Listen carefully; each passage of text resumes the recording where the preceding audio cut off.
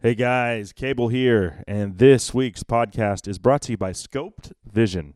Y'all probably know of Phone Scope by now, right?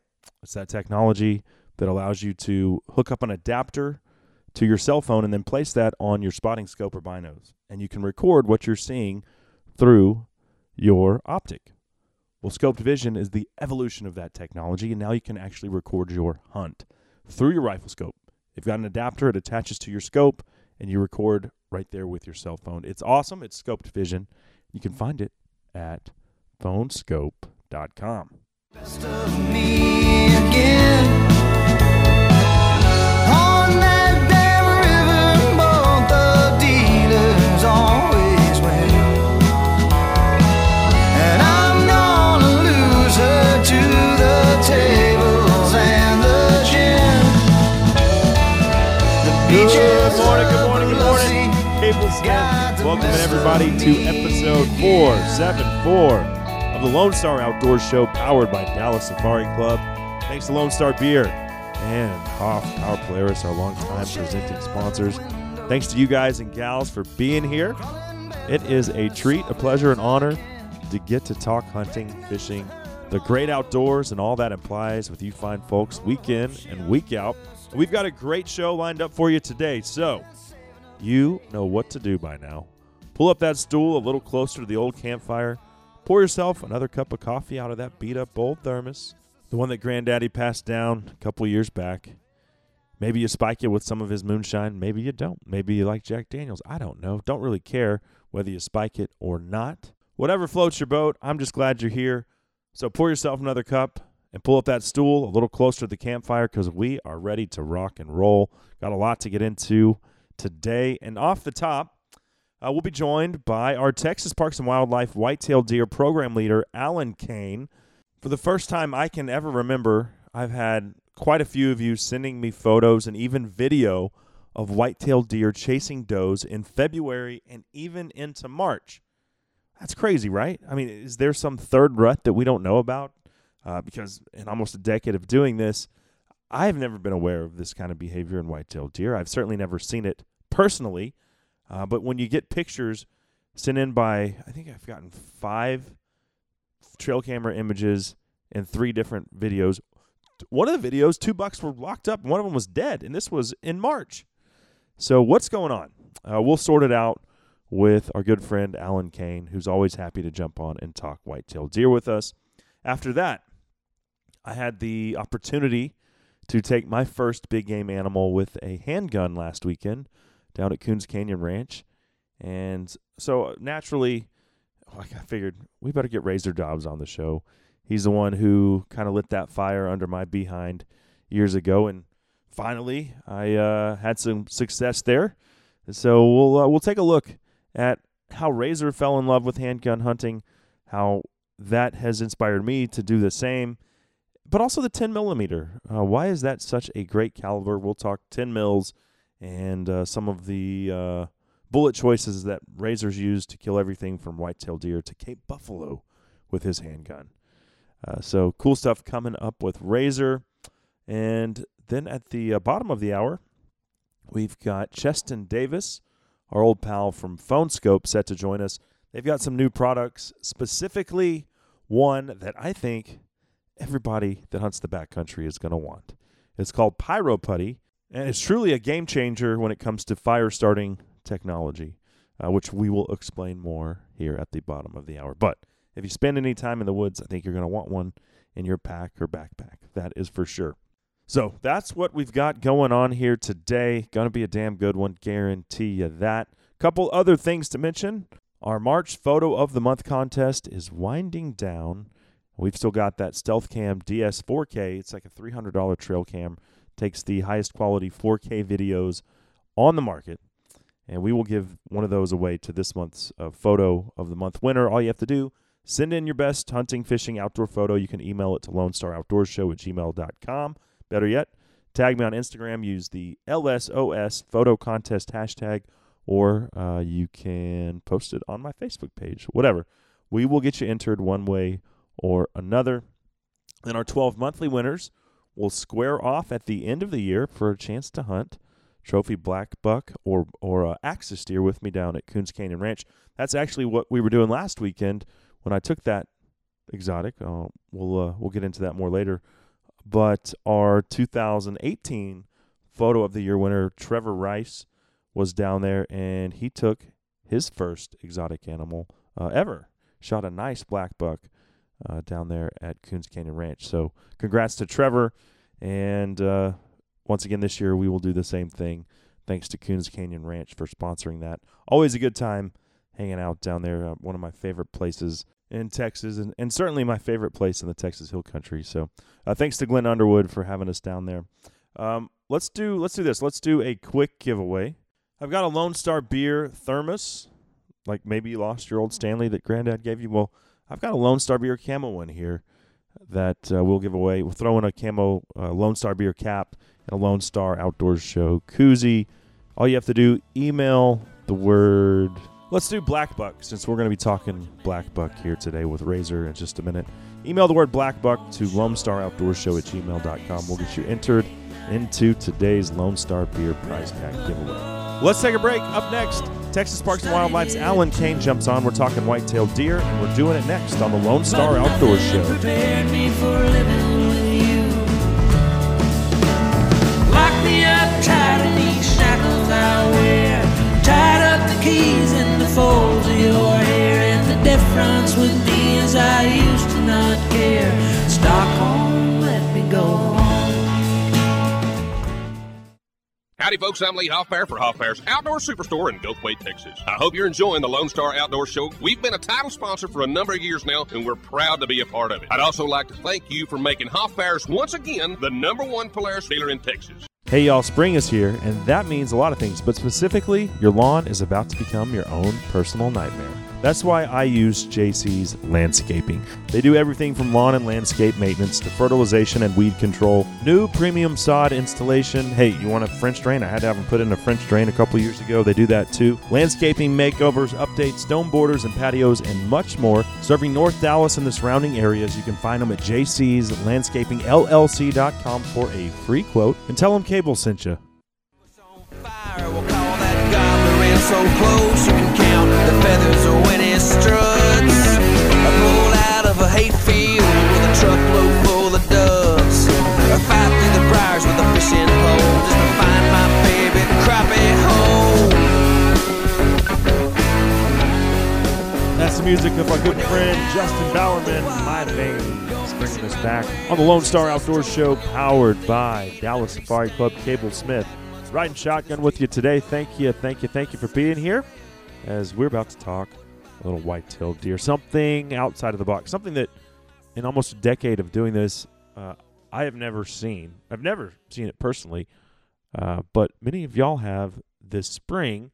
I've been sent in multiple videos and trail camera images of bucks chasing does well into February and all the way up until mid-March. So crazy stuff, and we need to figure out what's going on. So Texas Parks and Wildlife Whitetail Program Leader Alan Kane will be here momentarily to discuss this phenomenon.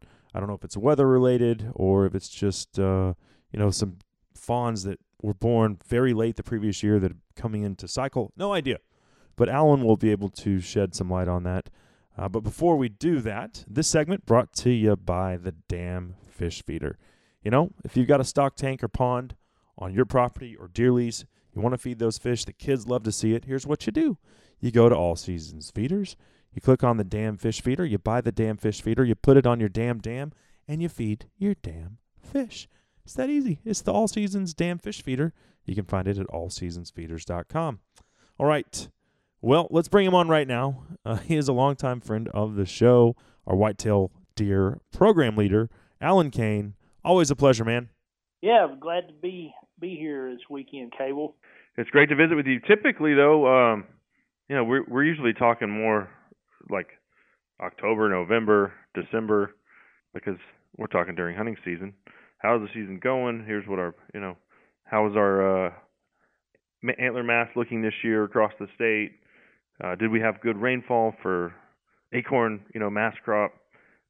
Sure. All that good stuff. But what I want to talk about today is something totally different and something that I've never seen. in almost 10 years of doing the show. But I've had like at least 5 people send me photos or videos of bucks chasing does and or fighting other bucks in late February, and then one of them second week of March, and 2 bucks are locked up and one of them's dead from fighting, which just seems out of the spectrum of normal whitetail behavior.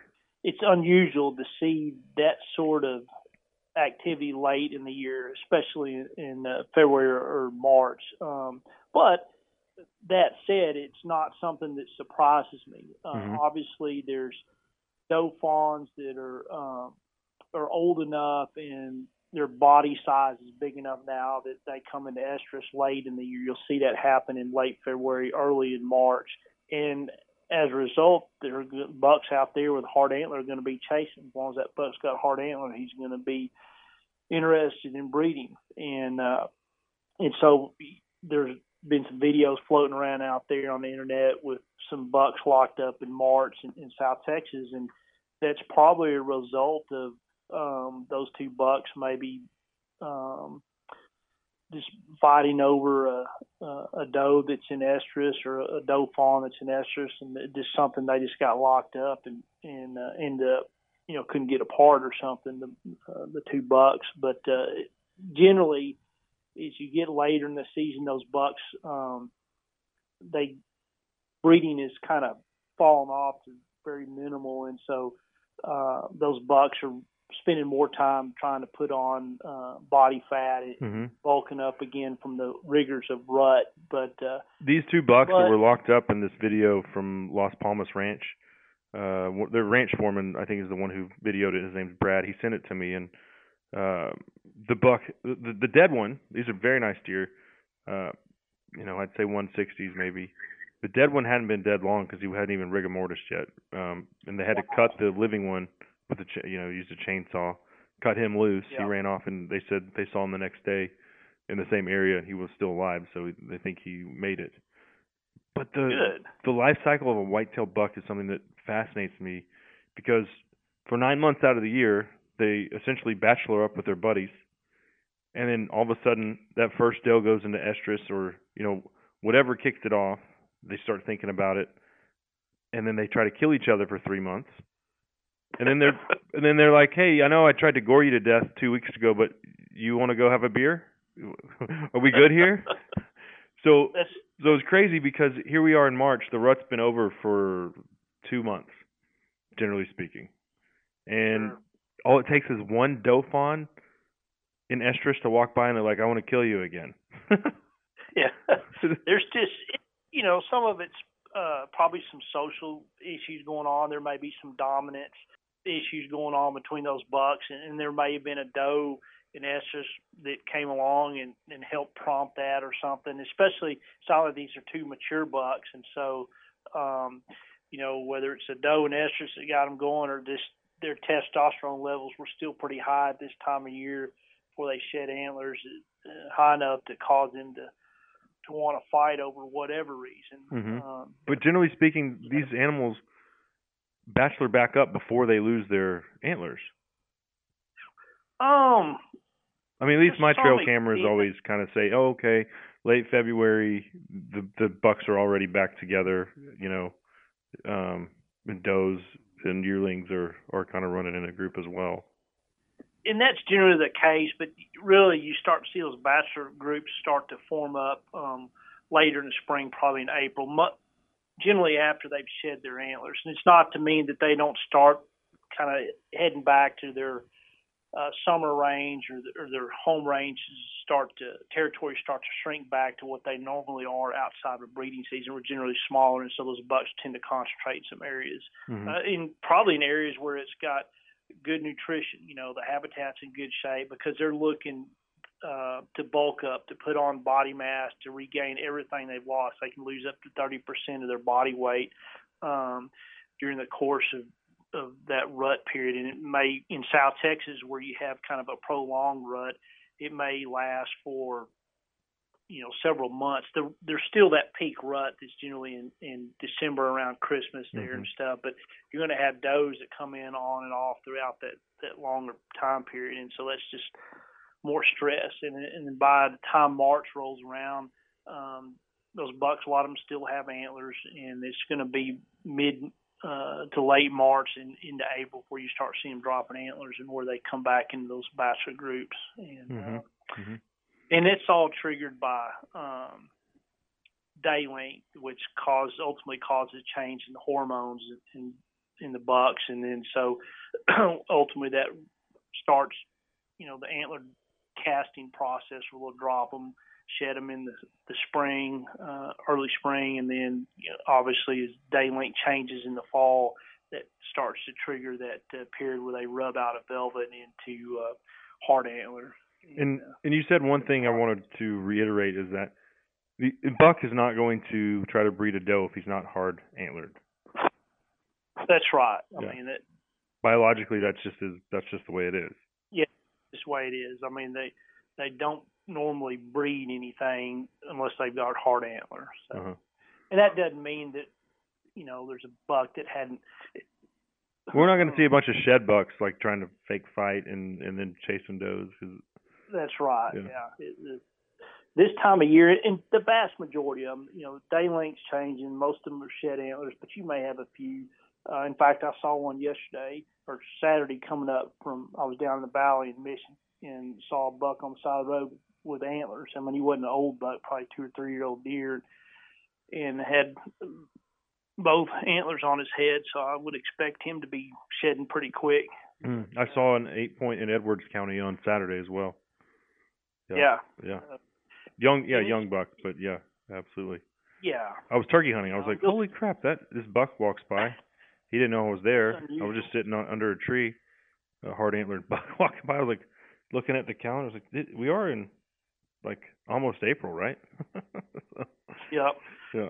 And that's the thing that's unique about Texas. We've got from one end of the state, from north to south, it's a long ways, and so you see some definite differences and you see that in whitetail deer just across the U.S. As the further north you move, the rut tends to be more concentrated within a very narrow time frame, and then a lot of times some of those bucks in the northern states will shed their antlers in January, or starting January and early February, and then but they're done, with everything and recovering from rut, trying to make it through the winter into the spring, and then they need that to maximize every bit of green that's available during the spring and early summer before it gets cold again up there up north. And so you see some distinct, really defined rut periods or breeding periods versus you get further south and things tend to be prolonged a little bit.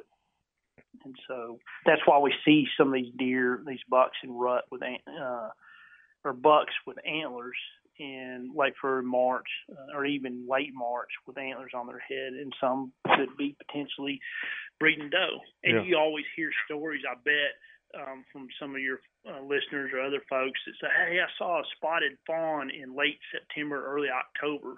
What is the gestation period of a whitetail doe? It's about 200 days, give or take a few days on either side of that, but about 200 days. And whatever it was, what had to have been bred close to May, I would think, if they saw it in December and they were assuming it's just a week old. Typically if you have a doe that's bred right now in early March, it's going to have a fawn around late September, early October, which makes sense. You see some of those with they're little bitty fawns, they're very spotted, and it looked like they're brand new. Those are probably either doe that just didn't, adult doe that didn't get bred early, or a doe fawn that just came in late in that late winter, early spring there, and then just producing a late fawn. Is that life cycle? So, okay, you've got a doe fawn. Let's just say she's born in September or October, like you just mentioned. Is that going to be so? Is her breeding cycle for the rest of her life in perpetuity going to be in February and March, or will that eventually iron itself out and she'll get on track with all the other deer out there? Yeah, I mean, there's some research, I guess, that shows that there's the breeding chronology, I guess, is passed on from the mother, the fawn and the doe fawn, and so a lot of areas you see that it's probably going to even out, I guess is my point, Cable. But a lot of times you see these fawns that may be in really good shape, had a good year, they get bred late.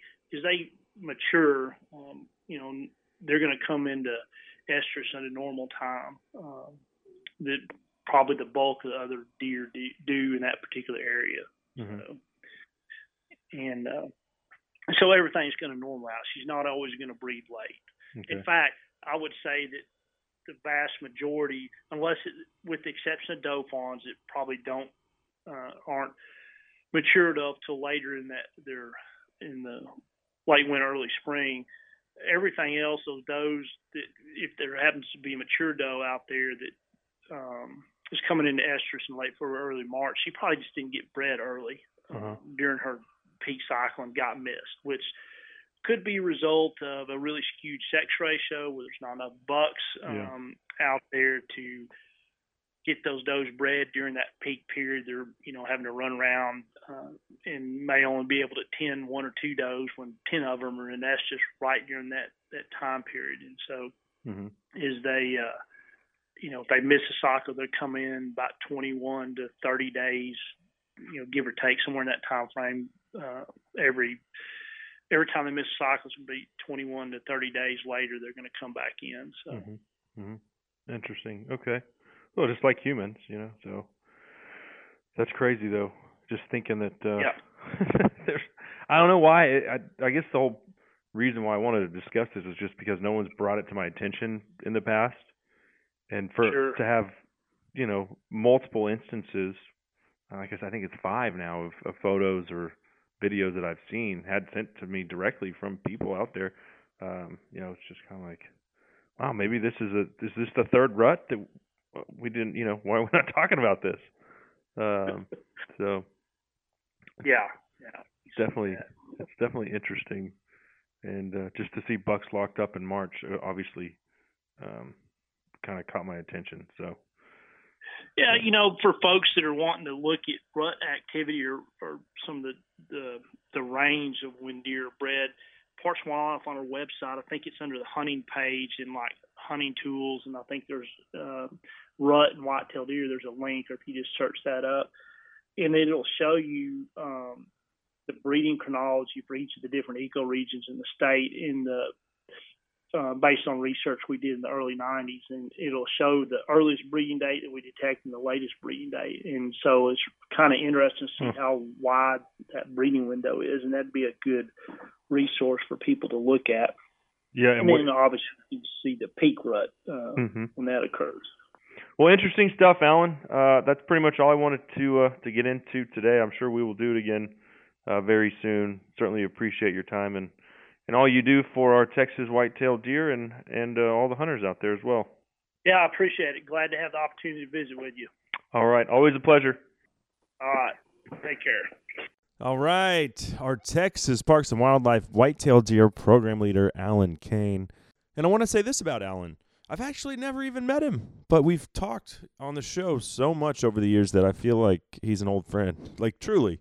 I say that about everybody. Hey, welcome our old friend so-and-so back, and I view them all as friends, but Alan, every time I call and say, hey, man, I need you to educate us on this or talk to us about that, as it pertains to white-tailed deer, he is always more than willing to come on and make himself available. So thanks, Alan.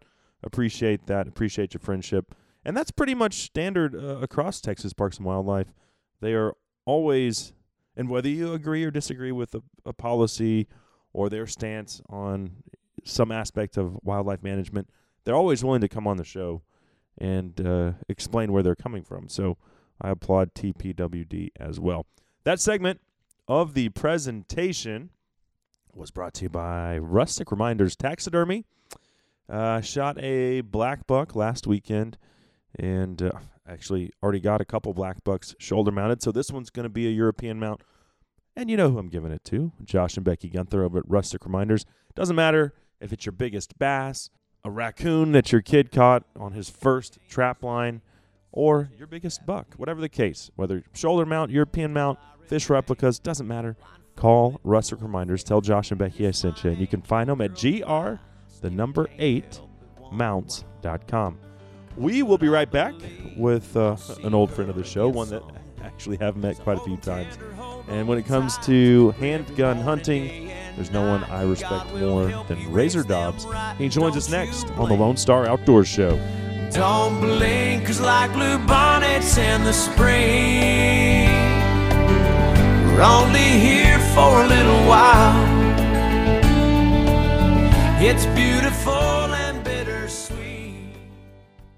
In the market for a compact track loader? Then check out the Bobcat Advantage, where Bobcat track loaders squared off against other brands in a variety of tests and challenges. Whether you're looking for performance advantages, uptime protection, or quality design, Bobcat compact track loaders are the best built machines in the industry. But don't take our word for it. Watch the videos at bobcatadvantage.com or see Bobcat machines in person at Bobcat of Dallas and Louisville, Fort Worth, Cedar Hill, Longview, and now McKinney. Visit bobcatofdallas.com or call 469-586-0000. I'm Craig Boddington. I'd like to invite you to become a member of Dallas Safari Club, one of the world's leading hunting and conservation organizations. As a member, you'll receive Game Trails magazine, a monthly newsletter, and invitations to our monthly meetings and special activities. Join Dallas Safari Club, an international organization based in Dallas, supporting hunting and conservation worldwide. For more information, call 800-9-GO-HUNT or visit our website at www.biggame.org. I'm Dave Spies from Gun It on Sportsman Channel, and you're listening to the Lone Star Outdoor Show. St. Joe, Albuquerque, Mexico. This old rig humming and rolling, she's doing fine. If somebody wants to know what's become of this so-and-so, tell them I'm something. Cable Smith welcoming everybody back to the Lone Star Outdoor Show, powered by Dallas Safari Club. Little Sturgill Simpson, long white lines, bringing us back from break. Thank you for being here, as we've got an interesting topic to get into here in just a second. Something new that I was able to successfully do for the first time this past weekend, and we'll get into that here in just a second. But first, this segment brought to you by Dallas Safari Club, the worldwide leader in big game conservation. I'd personally like to invite you to join our ranks, because you won't find a more passionate group of hunters who are focused on three things: hunters' rights, education, and conservation. For more info, check us out at biggame.org. Well, our next guest is a longtime buddy of mine and someone who I draw inspiration from when it comes to a lot of things, but specifically hunting with a handgun. He's been all over the world, taking a wide variety of species with that Dan Wesson 10mm pistola. And so joining us now, it's my pleasure to welcome Razor Dobbs back to the show. Hey, thank you so much for having me on the show, man. And it's amazing how much this podcast has exploded. And it's pretty wild. You know, there's a gazillion podcasts out there, and this one's definitely standing out. So congratulations. Well, I appreciate it. You know what, though? It has a lot to do with people like yourself who, you know, from the very first episode, if I would have called you, you said, "Yeah, man, I'll come on your show." And so it's a two-way street, man. Well, I appreciate it. No, it's cool. It's cool. And your Instagram page is even better. You never know what's going to be on that. Oh, yeah. It's fun. It's fun. Yeah. Well, yeah, and something cool I got to post on Instagram this past weekend. I was down close to your neck of the woods. I was in Rock Springs, down there in the hill country, hunting at Coons Canyon Ranch. And for me, it's not that I'm opposed to sitting in a deer blind and shooting an axis deer or a black buck at 100 yards with a rifle. You know, I don't care. I've done it, but I've done it enough. You know, I think I've killed 3 or 4 of each. So, and I didn't bring my bow, and I was like, well, I had been jonesing to get that first kill with my handgun in 2019. I said, you know, as soon as I get this foot healed up, that's like my first goal. Yeah. And you're someone who we've talked about it in detail over the years. Your passion for handgun hunting, and even going to Africa and killing 2 Cape buffalo with a 10mm. So anyway, I'm sitting there. I'm like, you know what? Forget this. I'm just going to sit. For me, like inside 20 yards was my effective killing range, because I haven't put in all the hours of practice like you have. But I was confident at 20 yards, so made up, cut some cedars, made a little, thrown together ground blind there, and just prayed that the black buck came in from upwind, because if he came in from one direction, I mean, the wind was not ideal. So we'll get to the good part of that hunt, but I want to go back in time because, like I said, you're someone that inspired me here. Well, cool. Who inspired you? And I'd also like to hear about the first animal that you took with a handgun. Yeah. Well, see, I grew up with rifles and gun, and I was hunting deer when I was 8, and we always had rifles, but we never had handguns. Mm-hmm. And it wasn't, my dad or anybody wasn't against handguns, but that just wasn't a big, we had like a 22. So I didn't really grow up, it wasn't a big thing to me. Mm-hmm. And and the same was with bow hunting. But and then when I was in college, I had become friends with Ted Nugent, mm-hmm. and he was hunting with a 44 Magnum, doing quite a bit of 44 Magnum hunting, and I thought that's pretty cool, and so I looked into it, and I couldn't have really afford anything expensive, but I bought a Taurus 357 Magnum, and it was golly. I forget the model number. It looked just like a Smith & Wesson Model 29. It was very similar to that. Long barrel. And the cool thing so that's where I got into it, but I didn't know anything about pistols. So, when I got it, I put the Coke can out there at 60 yards and was shooting. I didn't know that was really too far. Or you know what I mean? Sure. I didn't know. And I didn't think about hearing protection, which is insane. So, but I'm right so there that's with you. kind of where it started. That's where it started. And then a few years later, Ted and I were going to go to Africa, and he told me, he says, you need to get a 10 millimeter, a Glock 10 millimeter. And I was like, what the hell is a 10 millimeter? I'd never even heard of it. And you couldn't. They weren't even. This is 95. And 94, and so the 10 millimeter craze of the early 80s was over, and they were hard to find, but Glock had one, so I got one, and in that wasn't necessarily a hunt with, that was for personal protection and different things. So that's where that started. So when I got that gun, I was just like, well, heck, I knew how powerful it was. So I'm going to hunt with it. And I loved that gun. And I got when 95 was the first year the concealed carry came out. So I qualified with that gun, and all the cops, because we did it with a bunch of cops, and they were like, man, look at this. It's a 10 millimeter, and it was funny because nobody had a 10 millimeter. They're thinking, it's like, look at this relic. What does this guy have here? Exactly. And they're just like, and everybody, 40 cals were the big thing then. And which a 40 cal is basically a 10 millimeter short. But then if you buy the ammo that the majority of the ammo people sell, it's not even a 40 cal. It's less than. And that's a whole nother story. Yeah. But my first handgun was a 40, and I very quickly abandoned that. That's actually, that is the only gun that I've ever sold. I just didn't like it. And so I went to 45, and then saw Ted had that Perfect 10 from STI, and they were a sponsor of the show, and I was like, you guys, this is the gun that I want you to send me. So I've had that gun for probably 5 years or so, and we've been talking about this forever. So finally, you lit a fire under my ass enough to go do it. Yeah. But sorry, back to your first hunt. No. It was the same thing. But what inspired me, I was watching some of Ted's videos. This is not any produced. This is just home video stuff, and I thought, that's very cool, and the hunting with that, and in the open sights, it wasn't anything. It was just. So I just said, hey, I'm going to do some hunting with it, and I didn't know what I was doing. I could shoot it good, and so at my friend's ranch, there's all these feral goats that just come and go, and you would have thought I was hunting some, big elk somewhere. I mean, I was crawling and going, and I shot this goat, man, and killed it. And I was on the cover of Ted's magazine, and the title of the article was "Will Glock for Food." That's what it was called.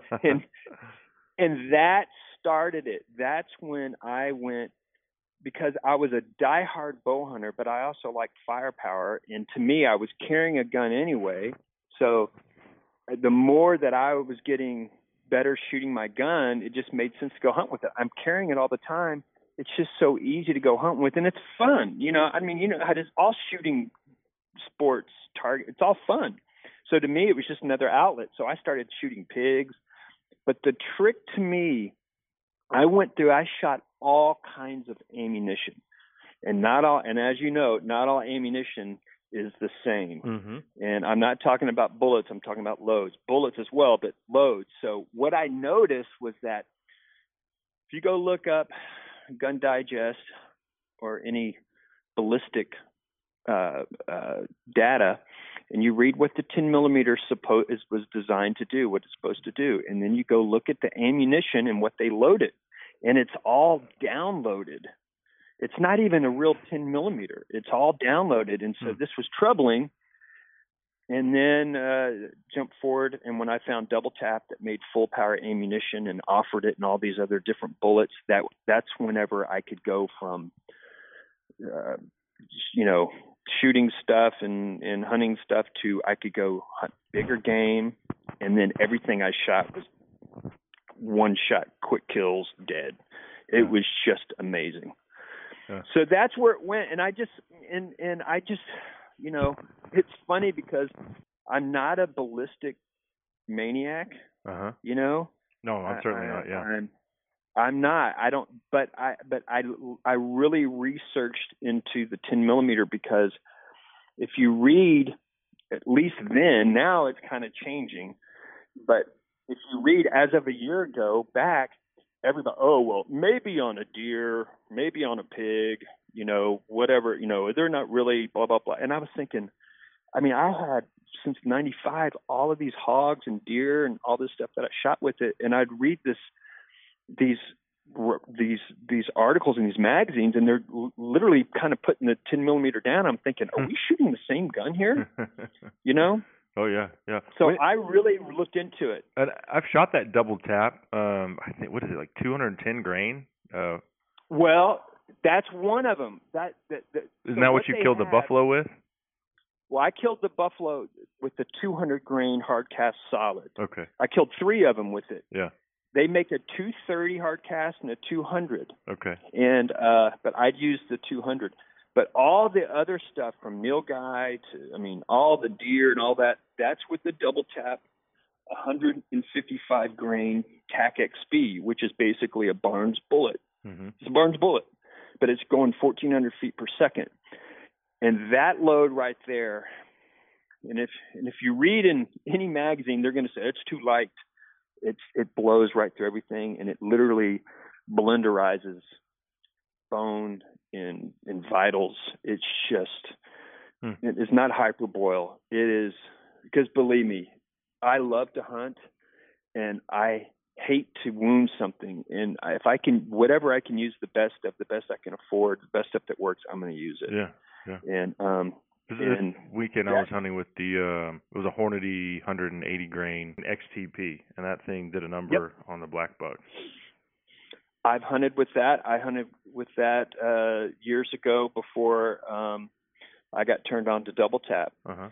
And but there's some great ammo out there. Yeah. And one thing I can say, on the 10 millimeter, I've shot so much of it, and I've actually shot, lots of animals with it, so I could really.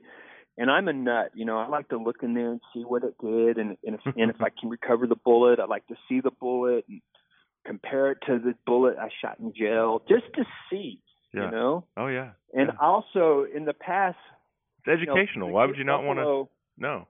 Yeah, and it's exciting, and that's what we do, And I knew years ago my goal was to hunt a Cape buffalo with it, so I was doing as much research. Number one, I knew it was possible, but it's possible to kill a buffalo with a 22. Okay, Mm-hmm. So I knew it was possible, but is it truly an effective means to do it? And if so, what bullets are capable of doing it? And it's not getting the biggest, fastest thing you can find. It's what's going to perform under those circumstances. So for years, I was researching that, and I was talking with Double Tap and doing things because my goal was not to go do a stunt. Hey, I'll shoot one with the. I wanted it to be legit. Yeah. Oh yeah. And that's why I shot 3 of them too. Number one, I wanted to shoot 3 of them. But number two, I wanted to go, no, it wasn't just a fluke, and the bullets did just phenomenal. I mean, on that one buffalo, the bullet was up underneath the skin on the other side, I just got a knife, made a slit and pushed it out. All the other ones would be almost all the way out. Yeah. All up against and even on zebras, I shot through zebras at 50 yards and stuff. I mean, that's incredible. So when you're hunting in those situations, you're shooting off sticks, I'm assuming. Yeah.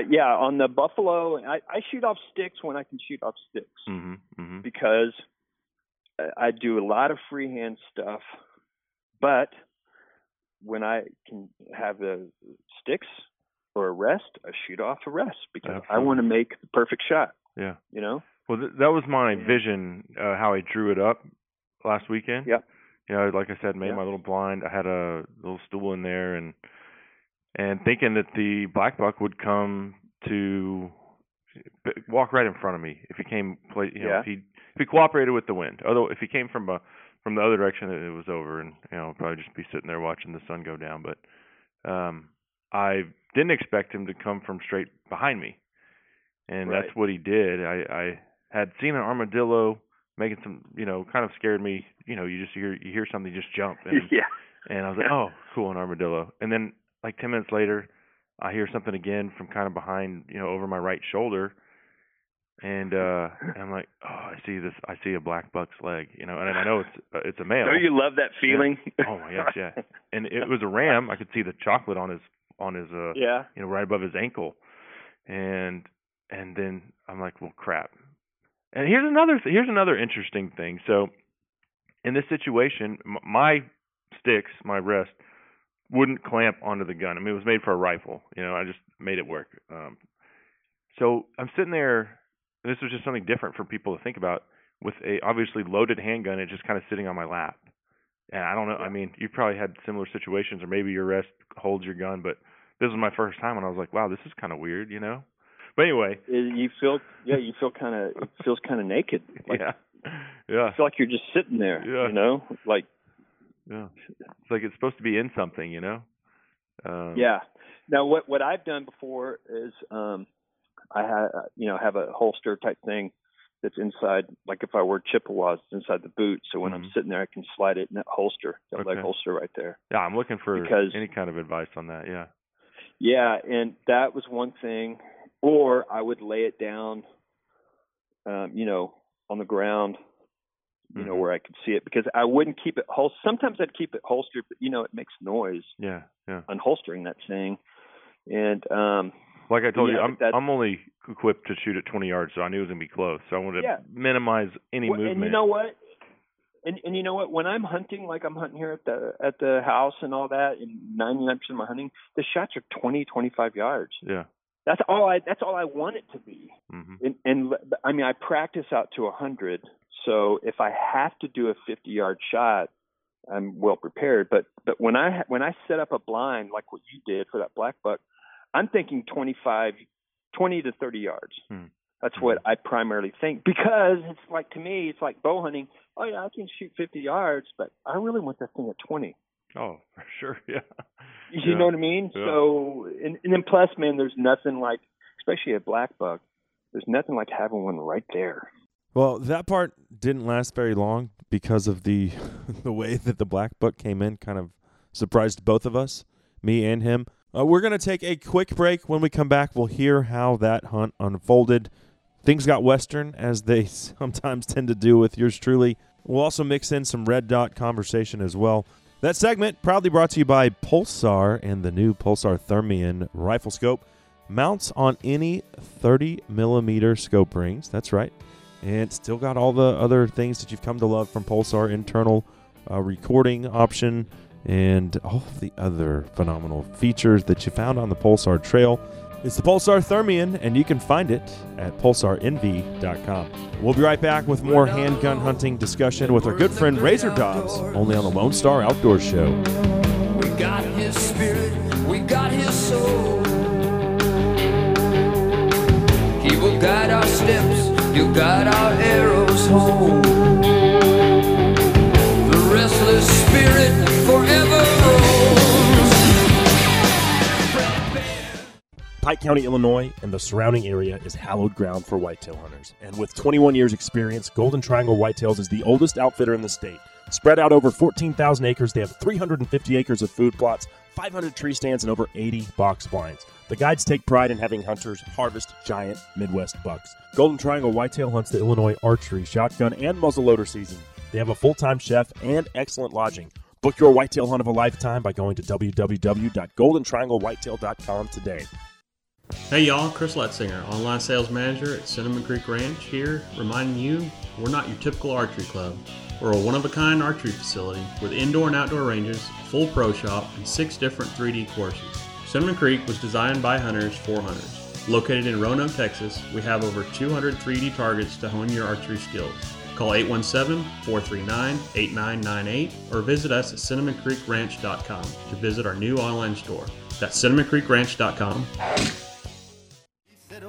It's do or die. I've got to learn that auction cry. Gotta make my mark and be an auctioneer. $25 bidder now, $30, 30. Will they give me 30? Make it 30. Bid it a bomb of $30. Will they give me 30? Hooray, bid a $30 bid. $30 bidder now, 35. Will they give me 35 to make it 35? To bid a 35. Who would have bid it at a $35 bid? The Auctioneer is the name of that one, a classic from Leroy Van Dyke, bringing us back on the Lone Star Outdoor Show, powered by Dallas Safari Club. Thanks to our presenting sponsors as well, Lone Star Beer and Hoff Power Polaris. I'm Cable Smith. It is great to be here talking outdoors with you today. Specifically, we are getting into some handgun hunting discussion with our friend Razor Dobbs, who is still here. He was nice enough to stick around through the break. Before we pick it back up with Razor, this segment of the show is brought to you by the brand new Lone Star Beer 24/7. It's made for Texas easy drinking, and it only has 68 calories. Check it out. It's the Lone Star 24/7. Lone Star Beer, the national beer of Texas. Well, moving right along here, Razor was nice enough to stick around through the break. We certainly appreciate it, man. Enjoying the conversation today. Hey, you got it anytime. Well, so Razor, getting back into this hunt, which, like we talked about, you kind of inspired me over the years to take that 10mm and start hunting with it. But like we said, I cut some cedar boughs and erected a ground blind, and thought I had this guy figured out as far as which way he was going. And so there's one cedar in between his line of sight and me. And once he comes around that, and by this I've already picked up the gun and I've raised, got it raised. And I'm like, well, he's inside 10 yards. He comes around that cedar and he's looking right at me. He knows something's up, and I let it rip right into his chest. Got that little Vortex Razor red dot on there, which that might be cheating. I don't know for you, but no. He ran broadside and literally got closer, and I shot him again at 6 yards, and then shot at him one more time, and I missed him. I could see the dust fly up as it kind of shot at his rear end. The thing only made it 40 yards and piled up, Right. So I was just thrilled. I was like, oh man, this is Razor's going to be proud of me for this one. So yeah, that was cool. And a black buck, and a lot of people outside of Texas don't understand. It's not easy to get close to a black buck. It's not. They usually kind of stay out in the middle of a big field area or whatever, and it's just. You can sit there for days trying to get in range of a black buck, Oh, yeah. So when you get fortunate to have one come in, Yeah, I paced it off. It was 8 yards. I couldn't believe it worked out like it did. No, it's freaking. I'll take it. Yeah. I'll take it all day long. And look, you mentioned cheating with the Vortex sight. That ain't cheating. I mean, my God, I use a red dot. I used open sights for freaking 20 years or whatever. Yeah. Until my eyes started, now I got to wear cheaters and stuff. So to me, I want that red dot because I want to make a perfect shot.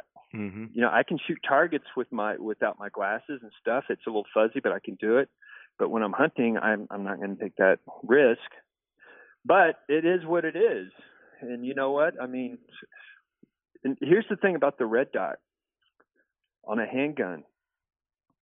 There are so many people out there that want to shoot a handgun, 9mm, 10, whatever, but they cannot shoot it for whatever reason. They've had instruction, and they just can't shoot it worth the crap because it's difficult. Yeah. But when you put a red dot on there, you eliminate a lot of eye issues. You eliminate it because some people can't line up the iron sights. I grew up shooting that. I mean, that's what I shot deer with when I was little, was open sights, And I was just raised. So, it's like you're a kid, so you kind of have an advantage if that's what you grew up doing. But there's a lot of people that can't do that. Their eyes may have issues or they're just whatever the case. But the red dot allows people that would never be able to have fun shooting a handgun at targets or hunting the ability to do it. I love it. But, I love it. but the thing is, with the handgun, if you flinch just a fraction, you'll miss 10 feet, You have to be perfect. Which was my effective range, and I was like, if I was to shoot outside 20 yards, it would have been where I would think I was getting into that unethical area, right? Of just kind of spray and pray, So, right, and like I've shot, like one time I shot this hog, bam, and it took off, and I hit it good, but it took off, and I was going to get a second shot, and I guess I kind of jerked that trigger, and I missed by 20 yards. You know what I mean? And it's funny because with that handgun, the follow through, I always think of it like golf. People that play golf, keep your head down, follow through it. It's the same thing for me with the handgun. I've got to, my grip is the main thing. The instruction I had with handguns in the past 5-6 years was all about the grip. And when I get my grip correct, and that when I go to shoot a target or especially animals, my main focus is my grip on that gun. And because the grip, if I don't have my grip right, when I press that trigger, it can cause me to torque or it causes me, whatever the case may be, that's my main focus is the grip. It's and a lot like bow hunting. I mean, yeah, which is the appeal, so it's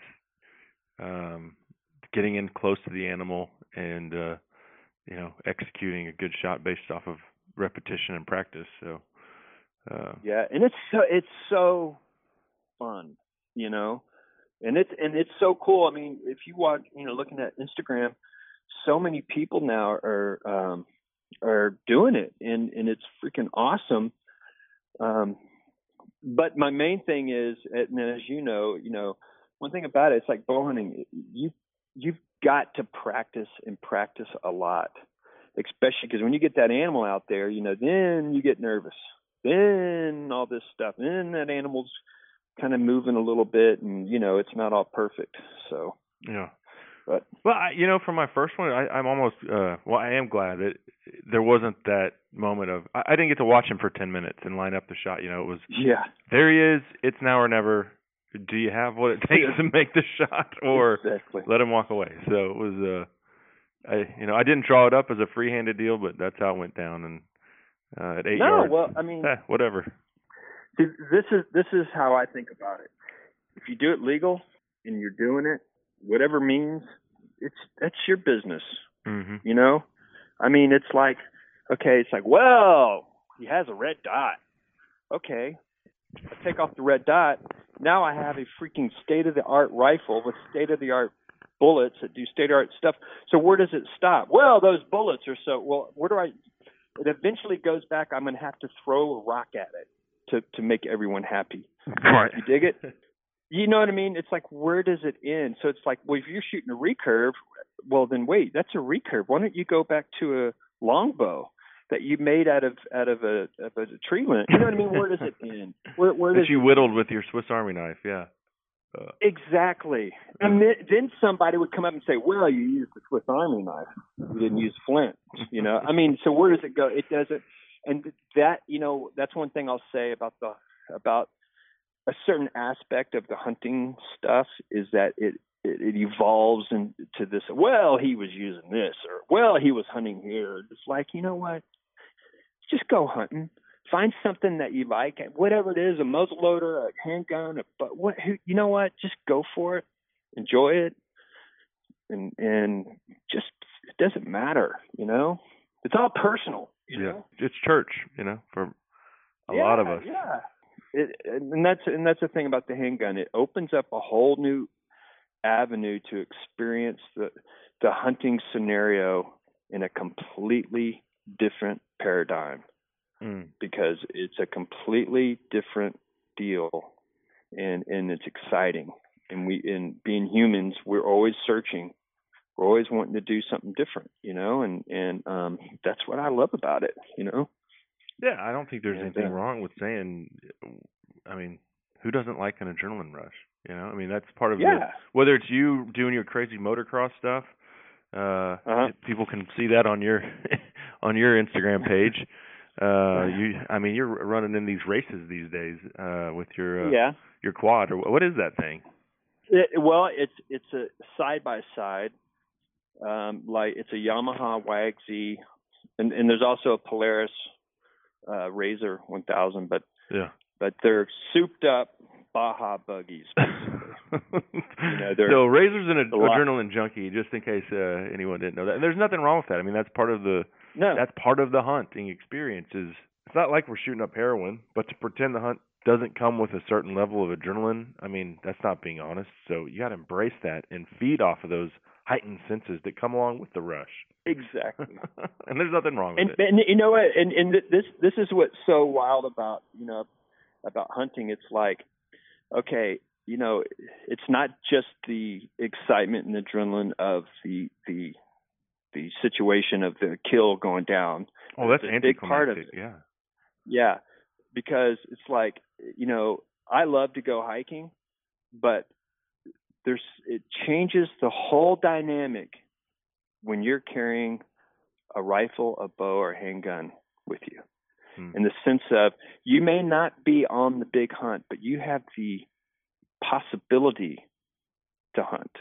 And it just, to me, which I'm never unarmed, but when I'm walking, and I may just go, I'm just going to go out and take a walk, but I have my bow with me just in case I see some hogs.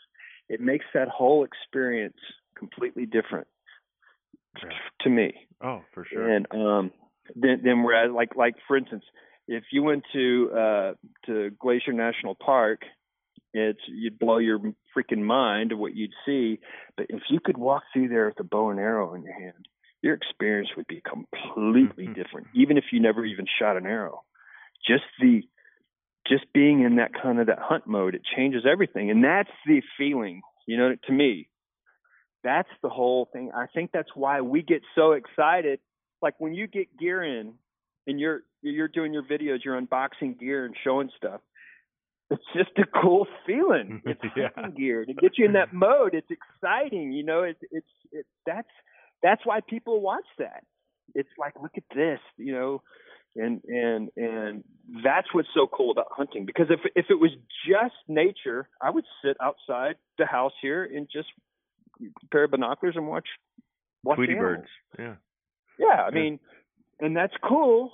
But the other side of it is, you know, deep down inside in our brain, we have the instinct to chase and catch.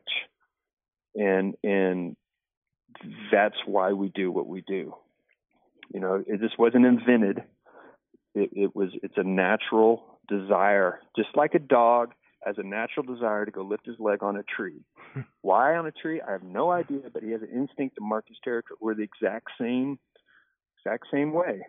And whenever I look at it that way, it's like, man, that's freaking cool, you know? Well, so we're two folks who'll never be accused of suppressing that inherent desire to go on the hunt. That is for sure. Exactly. Yeah. Exactly. And that's what's cool. And then the handguns and all that, just makes it freaking just more exciting. Well, Razor, wrapping things up here, where can folks find your TV show, brother? Well, we're off the air right now. You know, we're on from like July through December. Yeah. But you can go to myoutdoortv and .com, and there's like 100 episodes, I think, on there. And then we have some stuff on YouTube. Not a lot, because I had never been able to post a lot because I've always been under contract where I can't post a lot of stuff. And then, of course, on Instagram, we don't do much on Facebook, a little bit, but Instagram, I think it's Razor Dobbs Alive. We always post stuff and there. And then on the dark web when I'm hunting with two guns, but that's only on the dark web. Right. Well, rock on, man. Thanks for the time. Thanks for like I said, nudging me in that direction. The ember was sparked years ago, but just started to fan the flame here recently, and I'm already I'm like, what can I go hunt with my handgun next? So exactly. And you know what? Look at those comments on those pictures that you post on that. See, you just sparked you just made the spark for someone else. Yeah. And that's how it works, man. That's what we do, and that's what's fun. Yes, it is, my friend. Well, hey, I appreciate the time, man. Thanks again. Hey, you got it. Anytime. Thanks. Big round of applause there for our good buddy Razor Dobbs. Always more than willing to jump on, and we certainly appreciate that. That segment was proudly brought to you by Lone Star Ag Credit. Land's the one thing they ain't making any more of, friends, but we all want it. So if you're ready to take that plunge and make that dream your reality, whether that's for hunting, fishing, recreating, or just to, get the hell out of the big city, or you want to run cattle, whatever, Lone Star Ag Credit has you covered. You can find them at LoneStarAgCredit.com. When we come back, we'll be joined by Phone Scope's Cheston Davis. They've got a new fire-starting product that I think any backcountry hunter, hiker, or angler will want to hear about. We do that next on the Lone Star Outdoors Show. Just taking it slow, where the big deer grow.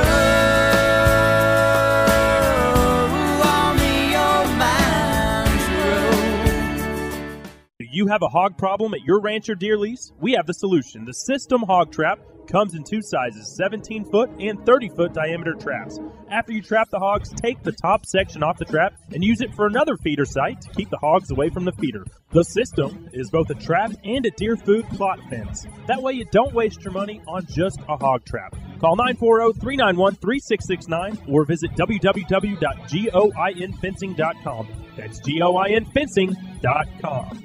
Three Curl Outfitters is now offering guided North Texas quail hunts just 30 minutes south of DFW. If you're looking for a quality quail hunt close to home, planning a company outing, or just looking for a place to tune up your dogs, you need to give them a call. Hunts are $250 a hunter for a half-day hunt. That includes 15 birds, and you can add extra birds for $8 a piece if you want to give your bird dog just a little more run. You're welcome to bring your own dogs. Otherwise, the guide and dog fee is $150 a day for your entire group. That's not per person. Go to 3curl.com or call 214-641-8097 to book your hunt today.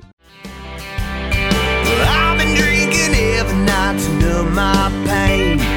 Someone said 100 proof can fuel a flame. You strike a match and your thoughts will ignite. It's the way you done me, well, it just ain't right. I'm gonna light a bonfire. Cable Smith, welcoming everybody back to the Lone Star Outdoor Show, powered by Dallas Safari Club. That's our very own Mark McKinney bonfire, bringing us back. Man, we're about to light a bonfire ourselves with Cheston Davis, our pal from Phone Scope. They've got a new product. Literally just came out, I think, last week. It's called Pyro Putty. And if you hunt the backcountry, you're going to want to know what Pyro Putty is and how it can help you. It's, I think, the latest and greatest fire starting technology, and to be honest with you, an industry that's quite stale. I haven't seen anything that blew my mind as far as fire starting is concerned here in a long time. So we'll do that in a second. First, though, this segment proudly brought to you by Rudy's True Texas-Style Barbecue. I'll be out at the Rudy's in front of the Cabela's in Allen, Texas on April 20th. I've got a smorgasbord of hunting and fishing related prizes, some Lone Star Outdoor Show swag. So come see me 10 to noon, Saturday, April 20th at the Rudy's in front of the Cabela's in Allen, Texas. Well, let's go ahead and bring on our next guest. He is about as passionate a backcountry hunter as you'll find, which led to his creation of Phone Scope. And they've got something new, like I alluded to earlier, that we want to discuss today. It's my pleasure to welcome Cheston Davis back to the program. Yeah, man, great to be back. Love it. My pleasure. We got a lot to get into today because you guys have put out quite a few new things since the last time we spoke. And I want to start with Scoped Vision. Folks, you know, everybody at this point in time, if you are in the hunting industry especially, or if you're a hunter, if you're invested in the hunting lifestyle, you've probably seen Phone Scope. You might not have one. You probably know what it is, okay? So basically you can record whatever you're looking at through your, I might prefer spotting scope. Some folks, you know, binos, whatever the case. But you can record that, which is great for scouting. Some folks, you know, if there's two of you, you can get the kill shot, that great footage through your Phone Scope as well. You guys took it to the next level, though, this past year with Scoped Vision. Tell us a little bit about this. I know it was a kind of a long time coming. Yeah, you know, Scoped Vision's been, like you said, a project for many years now, and it's always been the concept we've had. It's always, how do we take the concept and make it small enough for somebody to want to use in the field? Mm-hmm. It's been our biggest hurdle, but with smart people, much smarter than I, and time and energy, was able to make it happen. So Scoped Vision is basically exactly what it says, Scoped Vision. It's letting more than one person be able to see through the rifle scope at any given time. Now, that can be done by a bunch of people standing to the side. And that's been helpful for, you know, getting young kids out shooting. And you're able to teach them MOA or mill or windage or you name it, because now you can see at the same time as them. And you're like, okay, no, go over one more click, one more dot. Yeah. Hold over this high. Because growing up as a young kid out here in Utah, we use the common sling just above its back, right? My dad would always say to my grandpa, hold just above its back. Kentucky windage. Yeah, exactly. How high is just above his back, right? Right. Well, now we've been able to solve that, because now Dad can be sitting right next to son and being like, no, that's 17 feet over its back. What are you talking about? No, Dad, you said just a little. Yeah, just a little. Yeah. So you can go anywhere from those. That way, now one person can be looking through the scope on the side of you while you're looking through the scope, because it's basically just splitting the prism and projecting one prism up towards the phone and then the other prism back towards the shooter. It's looking through the scope. So one of the best videos that I've seen lately is we had a handicap hunter that a guy had purchased one of our Scoped Visions for this, and we had really no idea what was going on until we got the video. And talk about just tear-wrenching. It was just amazing. So they take the kid out, and they sight the gun in, and the kid's kind of just, you know, oh, man, I don't know if I'm kind of scared to shoot it with bullets in it and all this stuff. And they was able to gain the confidence of the young man to where he's out there ringing still. And, you know, I'll send you the link to the video so that way you can post it up, because it is amazing. It's something that needs to be shown. And they go out, get the kid on a deer. The guy's over there keeping an eye on the phone, making sure that it's held properly on the deer. And the kid squeezes off and smokes him like 200 plus yards away. Kid breaks down, starts bawling. Dad, I smoked him. And, you know, it was a huge eye opener. That's what it's about. That's how hunting was when I was raised too. I still we get off on a different tangent with social media and trying to outdo everybody. But this video just really reeled me back into reality of like, dude, that's amazing. Like that's what it's about.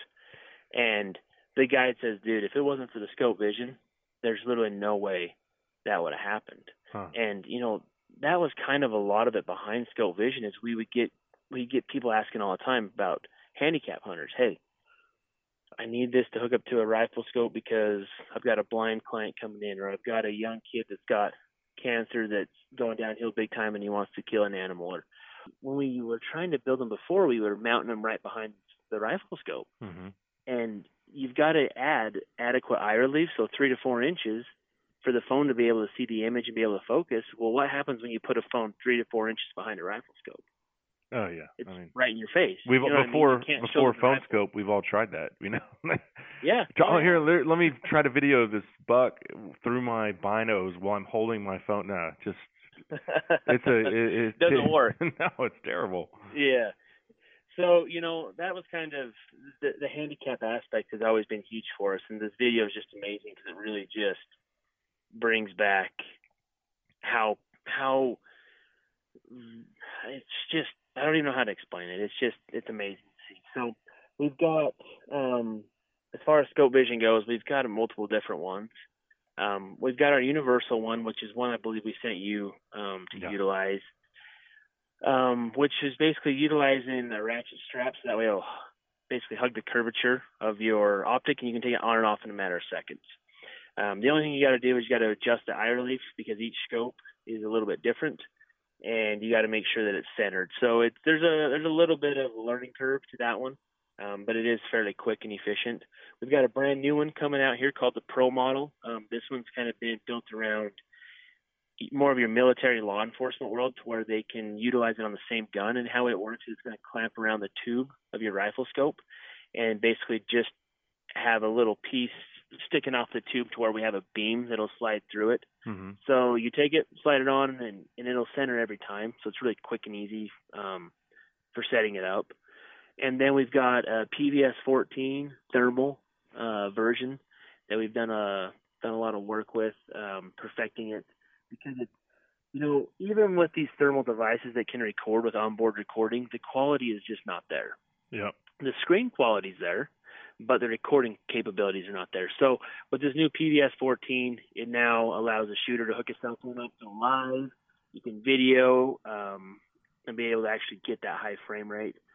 And it's been fun because that was a whole new world for me. Now, you Texas guys, you guys have been able to enjoy it for long before. But I'll tell you, there's nothing cooler than being able to play with thermal. Like, it's just, I'm like a kid. We're the OGs. The OGs of thermal. Yeah, it's true. I'll give you guys credit. The OGs is the hog hunters down in Texas. Yeah. Right? And then we've got a red dot version for like a pickrel for ARs, for you name it, anywhere from law enforcement, military training applications to 3-gunning to you name it. We've got that one available too, and these ones are all coming out soon. We've shown quite a few of these at SHOT Show, and they're pretty much ready to drop on the market. The problem is we're trying to fill pre-orders, and so yeah, we got some really cool stuff coming out on top of just our normal everyday phone scope, which still just blows me away every time I use it because of the quality of such long distance through a pair of binoculars or a spotting scope is just, I don't know. Every time I do it, I'm like, holy crap, I can't believe how far away that animal is and the quality. These cell phones are getting better. They're causing more headaches for us, having to continue to keep tooling. But, the great part is we make all of our tools and we build all our injection stuff right here in the great state of Utah. It'd be great for you if iPhone just said, hey, we're not putting out a phone for 3 years. Oh, dude, it'd be amazing. And hey, you guys are probably loving every time Apple and Samsung are dropping new phones, and it's like, no, honestly, we hate it. Because right when we get an injection tool paid for, a new phone shows up. So it's like, oh, cool. Now you got to go drop more money because those injection tools are definitely not cheap. But no, it's we've got a lot of really cool things happening. You've kind of been able to see all this stuff unfold over the last few years, and so future is looking bright, and we're looking forward to seeing a lot more of that content that normally one person's able to experience a shooter, and being able to let multiple people be able to experience, grandkids in generations that we'll never even get to know. We'll be able to see how crappy of shots we were, or how, you know what I mean? Just being able to watch back on Grandpa's footage, great Grandpa's footage, and there's something about that that's really cool. No doubt, no doubt. Being able to share it, going back to what you said about social media, it seems like we're always trying to one up somebody, for whatever reason. Who can get the most views, the most likes, all that stuff. But I have seen that video, and it takes it back to what hunting really is about. And, to be able to share that's what I'd like to see more of on social media, Yeah. Shifting gears here, though, something that I'm really excited about as someone who spends, a good amount of time in the backcountry every year. And I mean, I might not, you guys are so lucky out west because a lot of you live so close to a trailhead. You can go in and hunt for the day, come out. For us Texans, it's quite an investment. If you're driving to Colorado, New Mexico, Montana, wherever, you're more than likely going in for a week, 10, 14 days at a time, just to make it worthwhile, to invest that much time, to go that far. So one thing that is exciting that you guys just put out, I didn't even know you guys had your hands in this part of the hunting industry, but it's called Pyro Putty, and it is a very compact fire starter. I've seen the video of you guys just dousing it in water, pulling it out, and then starting it and lighting it again. So tell us a little bit about this. I'm fascinated. You don't have to give us all the science and the dirty little secrets on this, but certainly a product that I think is just incredible. Yeah, it's it's a product that the guy that's kind of created it all, he came to my office, and he's been a family friend for a long time. He's like, "Hey, I got something really cool," and I'm like, "Sweet." I was like, "Yeah, fire starters, perfect," and I just kind of just tuned him out a little bit because I'm like, "Man, I got fire starters." Well, I'll be damned if I did not freeze my butt off one time, and over the fall, because it was just raining, everything was wet, and I couldn't get a good fire lit. And I says, "Hey, let's look at that, and how does it work?" And he came in and started showing me how it all works. And literally, he lit it with a magnifying glass in 20 seconds on a windy day. And I'm just like, and let me rephrase this. It actually wasn't a magnifying glass. It was a business card, like a credit card, that was a magnifying glass. So it probably as cheap of a magnifying glass as you can get with zero magnification. Yeah. And he lit it on fire. And my jaw hit the floor. I'm like, huh. So he took kind of his ideas along with my ideas to make it ideal for backcountry hunting, lightweight, and all that, and created Pyro Putty. All the team was on board after we kind of played around with it a little bit. And to say the least, the few trade shows that we've exhibited it at, I'm pretty sure the consumers are loving it too, because we've sold out. It's been off the chain. So what it is it's a pliable putty, sticky, you name it. So the cool part is, the other day we were out snowmobiling, and everything obviously is wet. There's 7-8 feet of snow. We busted off some some dead branches that were hanging, and I took it, and I basically stuck it around the end of the stick. And then what you do is you'll expose the fibers, so that way it has something to start the fire, and once it starts, it's going to continue to burn. So we basically created a torch, right? And then we could light whatever we wanted on fire, because even a quarter-sized piece of it will burn for 5, 10, 15 minutes, depending on how much fiber you have exposed, because that controls the flame rate. Yeah. So we basically did a giant fire up there in the snow, and it was easy to build. It was almost as easy as using gas, literally. But the big part is it's got a lot longer burn time than using gas. I've tried to start the Lazy Man's fire at deer camp many times with gas, and it's like it starts for a minute, and then you gotta just put more gasoline on the. I think that's probably where the phrase "put more gas on the fire" came from. It'll do the trick, but yeah, keep it burning. Yeah. Yeah, you got to keep it burning. No, and so it's been a really cool product to play with, because it's something that the industry has needed for a long time. There is no doubt about it. There is no fire starter that's even comparable to this. The cool part is it'll waterproof your boots. So if your boots are leaking, you take it, rub it on there, and it won't light up, because once you separate the actual fiber from the putty itself, it's no longer flammable. There's some really cool characteristics that this guy has put together, and he's had it built for 5+ years. I've just been too ignorant to really give him the time because of how busy we've been. Mm-hmm. But this is something the industry has long needed. Like, it is the coolest stuff ever. Like you said, there's a video. He told me, like, dude, it's 100% waterproof. I'm like, yeah, I've heard that before on fire starters. Yeah. He literally took it, threw it in a bowl, threw the whole can in a bowl, pulls it out, pulls the putty out, squeezes it, almost wrings it out a little bit, tears it apart, exposes the fibers, lights it, and sets it back on the water. It's floating. And he's like, what do you think of that? And I'm like, that right there, my friend, is cool. Yeah. Because there's a lot of people like me that even though you have fire starters in your backpack, you're still used to being cold because it's just how it ends up.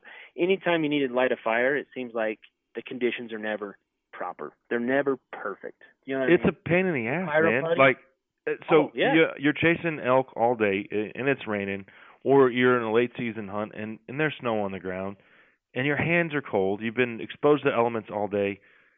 What I really want to do in those situations is get in my sleeping bag and go to sleep. But you got to eat because you got to refuel and you got to get warm, and you need to make a fire. Cold camping is it's not as great as advertised. Let me tell you.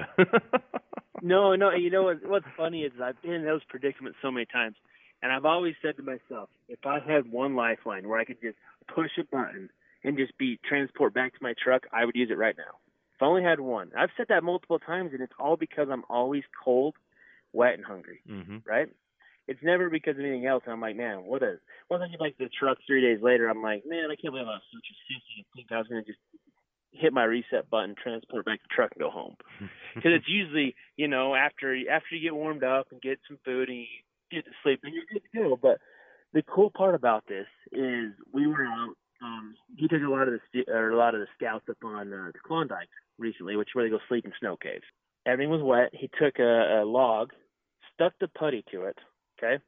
Stuck a big healthy chunk so that way we could get a lot of burn time. He lit it up, and then he turned the log upside down. So now it's burning up against itself and hitting the log and drying the wood out. Well, guess what? He lit a fire pretty quick. And I was blown away because it can be used in so many different areas. So back to the basics behind it, we have 3 different blends. We have a blue, which is the winter, and everybody's like, what's the difference? So I'll give you that right now. First, we have a blue, which is the winter. We have an orange, which is the summer, and then we have a green, which is an eco, going green, right? Yeah. So the blue one, it's a lot thinner, and you've got some, so you can I'm probably going to teach you a little something too now. I've got the eco one opened up in my hand right now. It's like a fluorescent green color. Yep. Touching it and smelling it. Green. Yeah. So I'll hit that one very last. But the blue one, it's a winter blend, and so it's a lot thinner. So that way it's more pliable when it's super cold outside. So, I mean, it's got like a temperature range from like negative 25 to 70 degrees. Uh-huh. The summer, obviously, is thicker because it's a lot warmer in the summer months. And so that way it's not quite as sticky and runny. Yeah. And you can still ply it. You can still do what you want, and it'll hold its composure. And that one's probably more for like 20 degrees to 100 plus degrees. And then the green one that you've got, that's our renewable resources one. So there's literally no petroleum bases in that one at all. That's one of our nature hikers, our national parks, or that type of stuff is the target audience behind that one. And that one's basically just one temperature for all. In the winter, it might be a little bit thicker than you'd like, but that's kind of the only way we can make that one based on the properties behind it. Sure. That's probably our best waterproofer. You have to try it. Like, literally take it. And the cool part is with that fluorescent dyes that we've used in all 3 of them, if you want to go out and mark a trail at night, you take a little teeny piece, stick it to a tree. It won't even be noticeable in the daylight, but at night, you take like a black light, and it'll react, and it'll shine. You can mark a trail because, granted, GPSs and all that are great, but sometimes 2 or 3 feet makes the difference of walking down towards the cliff or walking up the ridge line in the dark. Yeah. I've been there plenty of times. Like, GPSs are great, but they're not bulletproof. Yeah. Marking your trail is bulletproof, and there's no longer having to use that fluorescent tape that everybody uses to mark a trail to, you know what I mean? Hey, go this way, because the last thing you want to do is you always want to be, well, at least I'm very competitive. So if I can mark something so that way I can beat people in the morning and I don't have to get up at like 2 in the morning, I can now sleep until 4. That's huge, right? That's a big win for me. Yeah. So we've got a lot of really cool characteristics behind all these, on top of just being the ultimate fire starter. We've got some really cool stuff coming out here in the near future too. We've got a new. It's basically like a plasma lighter. It's like a taser, and you push a button and it just basically creates a spark, and it's electronic. We've got that's gonna be rolling out. Well, once you air this, it'll probably be out by then. But the price point on it's gonna be $25. You can light it 300 times and it recharges. Wow. Fully waterproof. Like finally something that, because how many times have we been in that same situation where you actually got decent wood, but you can't get your dang Bic lighter to light, or it ends up getting broke in your backpack, or there's so many problems with fire starting that we're trying to solve every single one of those problems with Pyro Putty. It'll light like you've never seen with a Ferris rod. I mean, dude, just as long as you get a spark onto it, it's gonna light. Well, so we've got. Go ahead. Yeah, no, I was just going to ask you. I've got 5 tins here. I've got the winter, summer, and eco blends, and then I've got two smaller ones. So, like, if I was going to go, so just so people know, these are about the size of a can of dip, the regular sized ones. Yep. And then the smaller ones are more like the size of a Carmex, a container. That if you were going to put some lip balm on, you stick your finger in there. What is the MSRP on these? Well, that's where we'll really shock them. So the main size can, same size of can of chew, your 2 ounces of Pyro Putty in it, and your price point on that one's $10. Oh wow! $10. And you know how many fires you can build with that? A lot. I'm gonna build a lot of fires with it. Oh, dude, it's fun just to play around with. Honestly, that's why we got a big label on there. Not for kids or teens. Pyro Putty. I was when I was a teen. You know what I mean? What is it about dudes? Like, I don't think it's so much about, women don't really have that desire to just burn stuff like we do, No. And you don't grow out of it. I'm 37 and I still like to make a fire and throw stuff in it and watch it burn. Oh yeah, no, it's a truth. It's, I don't know, it's just something about it and that's where the name Pyro Putty. We tried to, we sat down for. I told Will, I said, Will, the only way that I'm gonna back all this is if we come up with a catchy name. Mm-hmm. And one of the first names out, I believe my dad or Will or somebody kind of already had this one ready to go. Because my dad was supportive of this from day one. It was always me that was like, we don't have time, Dad. We've got to keep focusing on this other stuff. Another fire starter, you know what I mean? Come on. And they threw out Pyro Putty, and I was like, yep, I'm backing you 100%. Let's get things running. And we took it from. This was probably in December, and we took it from there to where it was at SHOT Show when we launched, and it's just been insanely received because the price point's there. Mm-hmm. The small half-ounce cans that you're talking about, they're $5, literally like $5.99, or else we're selling a 5-pack. It comes with 2 blues, 2 oranges, and 1 green. So 2 winter, 2 summer, 1 eco for $20. Oh, wow. I mean, they're so small that you don't even know they're there. It's honestly one needs to be in every vehicle that you own. It's, this is hilarious. You're going to laugh at this one. So my brother is a prime example of having one in every vehicle. So he's got a sweet Toyota 4Runner, supercharged, you name it. He thinks it's the frickin' indestructible beast, right? Mm-hmm. Nothing can get in its way. Well, the other day he was out with a couple of my employees and his kids, and they were driving down a dirt road, and a snowbank sucked him in and flipped it over. Everybody was fine. It was all seatbelted up. Mm. But it was colder than crap. He called me, and I just got off the mountain snowmobiling. He's like, bring out your truck, tip it back over, help me. And I was like, yeah. He's like, try to hurry because it's freezing out here. I'm like, well, dude, build a fire real quick. He's like, yeah, I don't have anything to build a fire with. And I was like, are you kidding me? And he works for Scoped Industries, too, my brother. He runs all of our hydrographics and Cerakoting and Tefloning companies. Uh-huh. And I was like, what the hell, Car? Like, dude, you should have Pyro Putty in every vehicle you have right now because I'm not going to even notice it disappearing because it's not inventoried yet. Like, it's so new, we don't have an inventory. Every one of my employees should be, hydrating it and putting every one of their vehicles, their four-wheelers, their backpacks, their boats. I mean, hell, you can build a fire on the water. Jeez. And He's like, yeah, I know. So I get out there, dude, the wind's howling. His kids are just like running and jumping in my truck, and I'm just like, okay, this is a prime example why every person should have a small can of this with one of our electronic lighters because they know it's going to light. Guarantee it's going to light. And so that's where we've got this. We're creating a new product that's going to basically let you use the ferrous rod to strike it, and it's going to have putty built into it. So that way, it's a survival tool. The cool part is you can get this fire. You can utilize Pyro Putty to get a survival fire built within a matter of minutes. Like it's great because you can, depending on how much putty you put out and how many fibers exposed, is going to yield how big the flame is. So that's where the bigger cans come in handy because it's like, okay, if you're in a crappy spot where you need to burn the whole can, if you took the whole can out, I mean, you can get it to burn for up to 6 hours on 1 2-ounce can. Now, you can probably also burn the whole can in an hour, depending on how much basically fibers are exposed, if that makes sense. So you have to play with it. You're gonna like it. It's a product that everybody's long waited for. We just didn't know we needed it, if that makes sense, because we've always been getting by. Yeah. But I can testify that there's nothing even close to what this is and what it's gonna do. And we've got a lot of cool projects in the launch here. So we'll get back on one of these days, especially with Will, and let him kind of tell more of the. Yeah, well, I'm certainly excited about it. I mean, that fire starting industry has been stale for a long time. Nothing new's really come out that's like, whoa, that's cool. No, this is a game changer.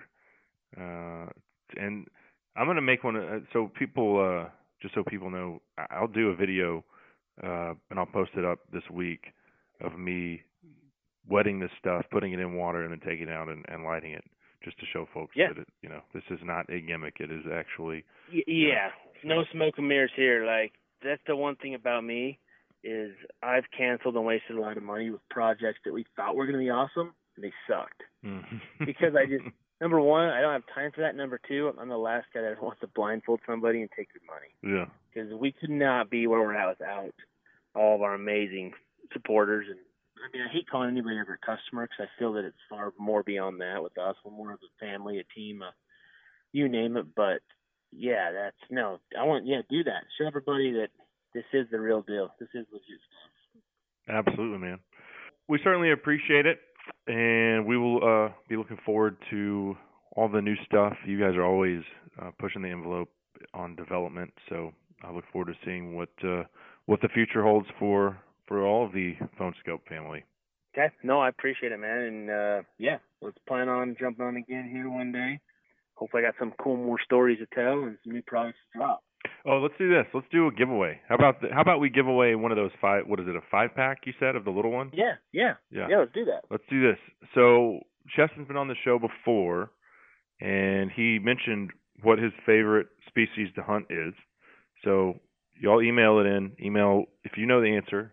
You can also just go back on the website and check it out if you don't know off the top of your head, but that should be pretty easy to figure out. Just email it in to LoneStarOutdoorsShow@gmail.com.